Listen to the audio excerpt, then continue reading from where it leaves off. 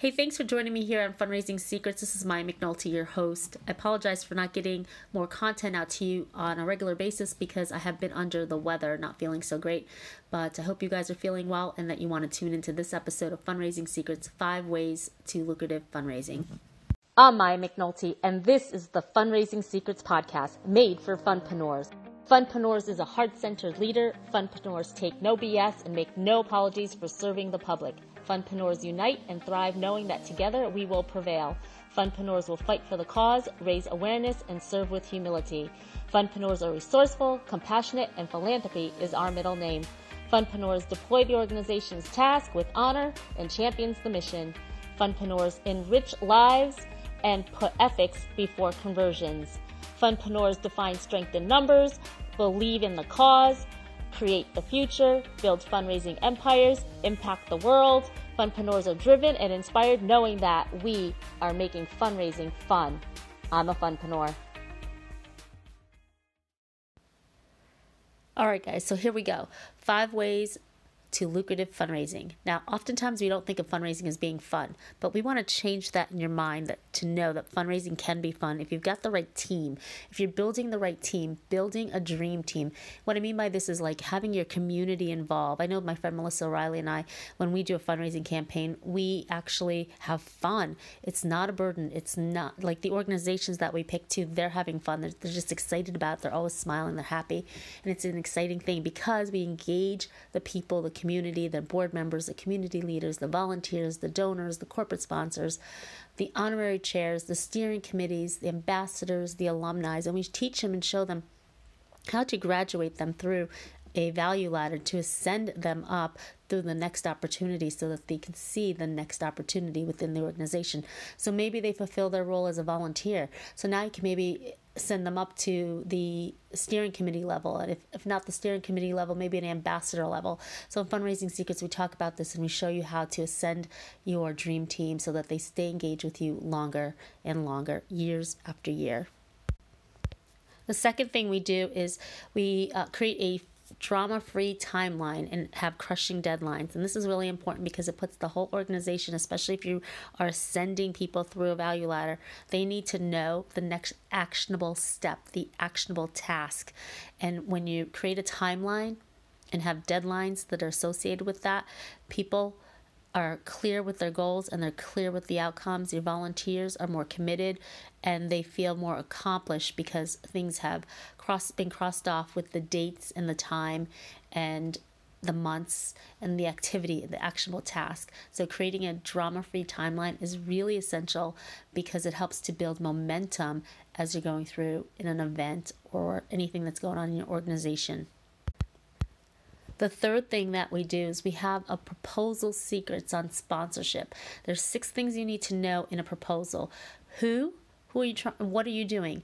Who, what, where, why, how, and the creative sponsorship ask.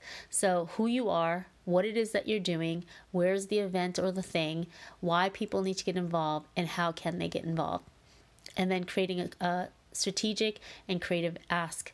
So don't use things like red, white, and blue or silver, gold, and bronze. You want to be more captivating. You want to be more engaging. Speak on your missions, fundraising event, and exactly what you guys are doing.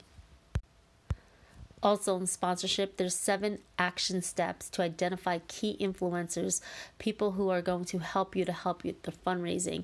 Some of this could be, if you go to hunter.io, hunter.io, you reach out to these people. They're brand ambassadors, global alliance managers, strategic managers, business development managers, community outreach, community development. These are all people, once you create your free profile on hunter.io, you can start reaching out to, and they have funds in these departments to give to nonprofits and to organizations such as yourself. You want to have a unique proposal and no more than 10 pages. I like to do 3 pages or so, 3 to 4 pages, but no more longer than that because they're busy and they don't want to you don't want to be a burden and they don't want to be overwhelmed by your intake.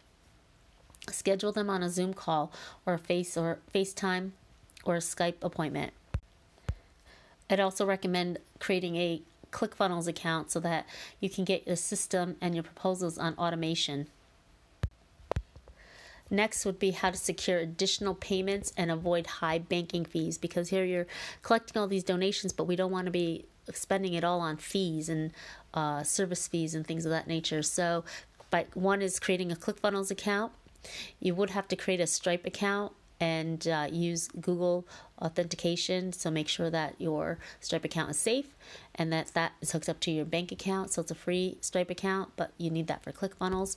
You could also use DonorBox. It's a widget to help you, like say you want $19.99 or somebody wants to put change in, you can round it up.